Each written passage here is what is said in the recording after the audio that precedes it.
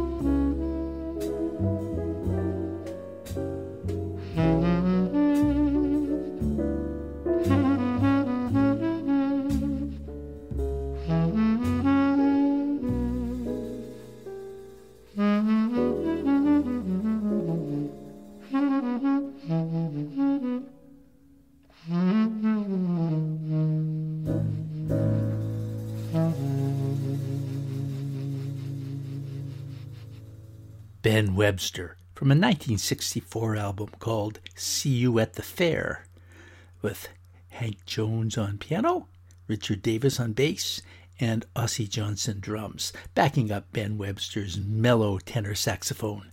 Before that, quite the contrast, featuring Archie Shepp. A tenor sax can sound either of those ways.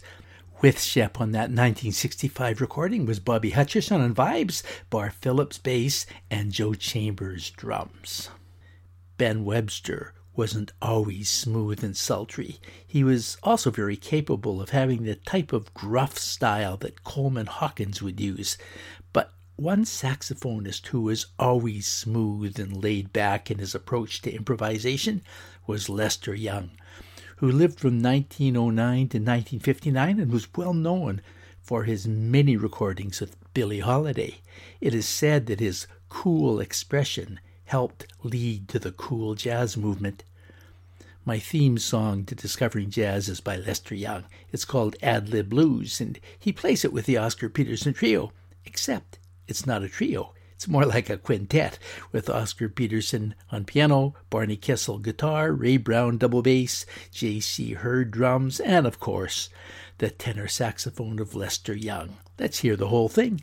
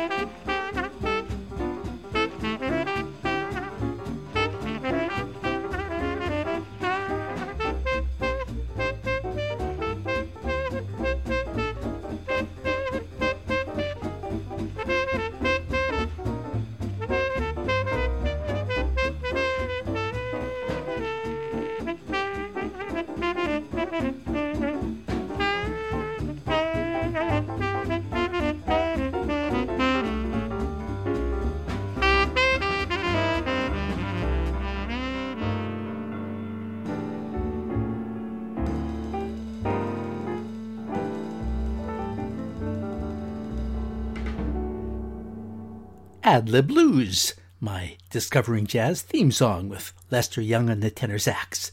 Today, talking about the saxophone, part 3. And I promised you something about the saxophone in modern classical or art music.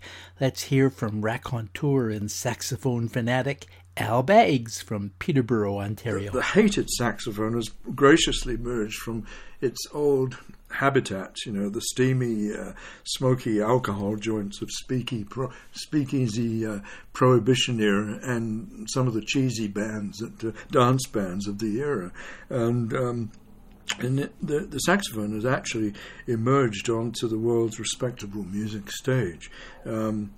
Among the many modern composers who have been seduced by the saxophone are Eric Coates, for example, his Saxo Rhapsody, Raymond Ricker, who wrote a nice jazz sonata for saxophones, Michael Garson, who uses jazz styles to jazzify the likes of Bach and Paganini, and John Williams, the great John Williams, who's written a fabulous concerto for alto sax and orchestra. I listened to at least part of some of those works that Al Baggs refers to and decided to play Raymond Ricker's 1994 composition, his jazz sonata for soprano saxophone and piano.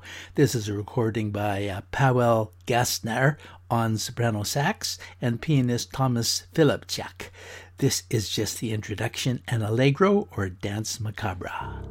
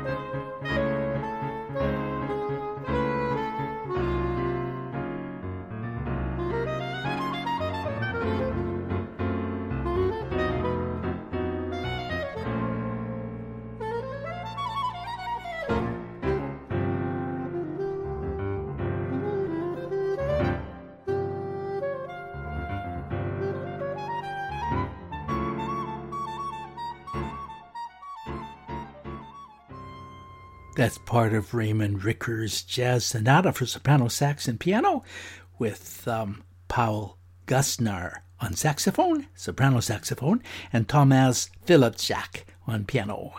It's an illustration of how the saxophone has made itself known in modern classical music. That composition was written in 1994. Thank you, Al Baggs from Peterborough, for inspiring me to play it on this series on saxophones. Today is part 3 and the last part of the series. Let's have some more jazz saxophone greats. I want to talk about Wayne Shorter, an amazing saxophonist and composer with many of his tunes in the Real Book 6th edition, the Jazz Student's Bible. Shorter never played music at all until he was 14, and then it was the clarinet, but he was inspired by fairy tales, movies, outer space and fantasy stories, and the music of Stravinsky. Here's a composition inspired by the first one, the story of Beauty and the Beast. Pianist Ron Drotos, in his Journey Through the Real Book, a great series, by the way, where he goes through each tune in the Real Book, one a week, talks about Beauty and the Beast and how the funk groove depicts the beast and the lovely melody Beauty. Give a listen and see what you think, with Herbie Hancock on piano, Wagner Tiso on electric piano, Jay Graydon, electric bass, Roberto Silva, drums, and Aerto Moreira on percussion, and, of course, Wayne Shorter on soprano saxophone. From 1975's Native Dancer, Beauty and the Beast.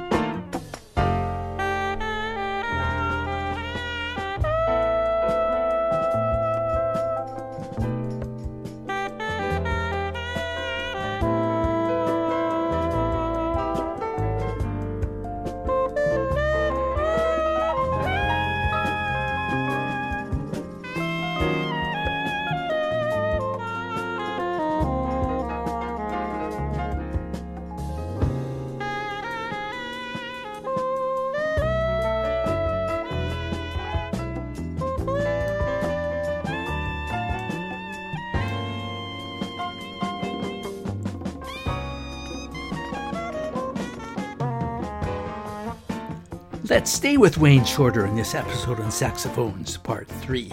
He played with Art Blakey for a few years, Miles Davis from 1964 until past 1968, mostly playing tenor. From 1971 to 85 was part of Weather Report, and in the mid-70s, which that last tune is from, he played soprano sax. Here's a tune from 1964 from his very popular Juju album, with McCoy Tyner on piano, Reggie Workman bass, and Elvin Jones on drums. This one's called Yes or No, Wayne Shorter.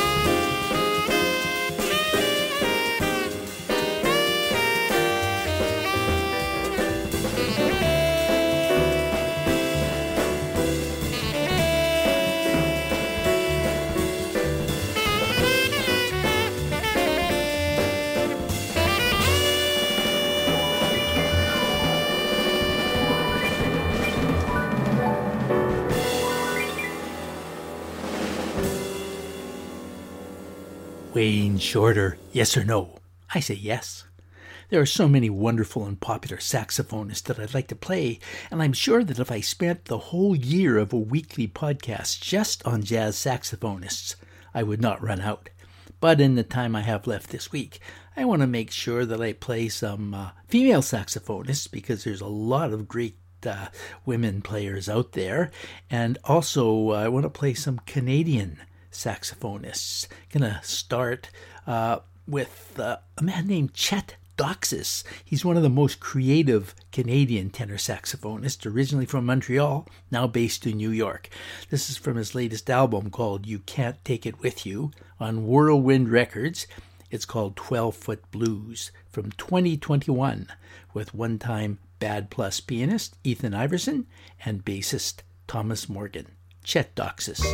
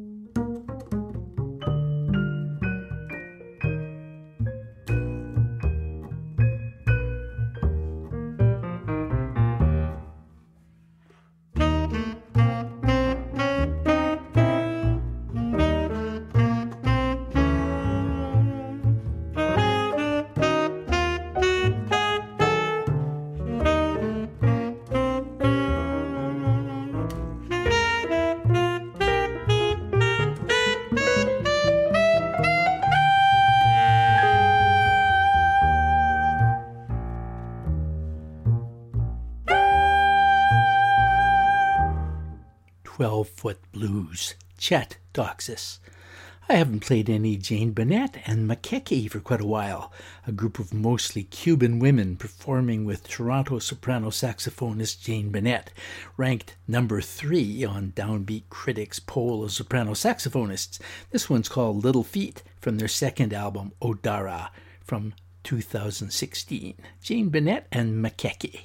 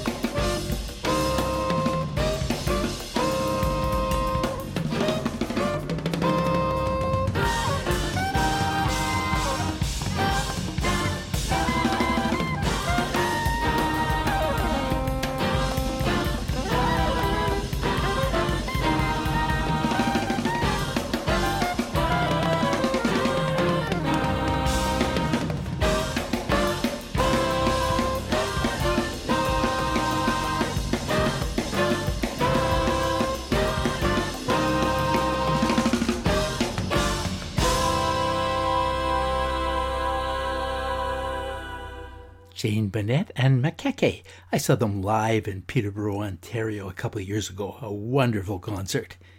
Here's another female saxophonist, and somebody else I saw live, this time where I'm living, now in Victoria, BC, as part of the Victoria Jazz Festival. Originally from Chile, Her name is Melissa Aldana, and she has a new album out that's making the Jazz Week charts. So I'm looking forward to hearing something from it. Here's the title track, 12 Stars, Melissa Aldana.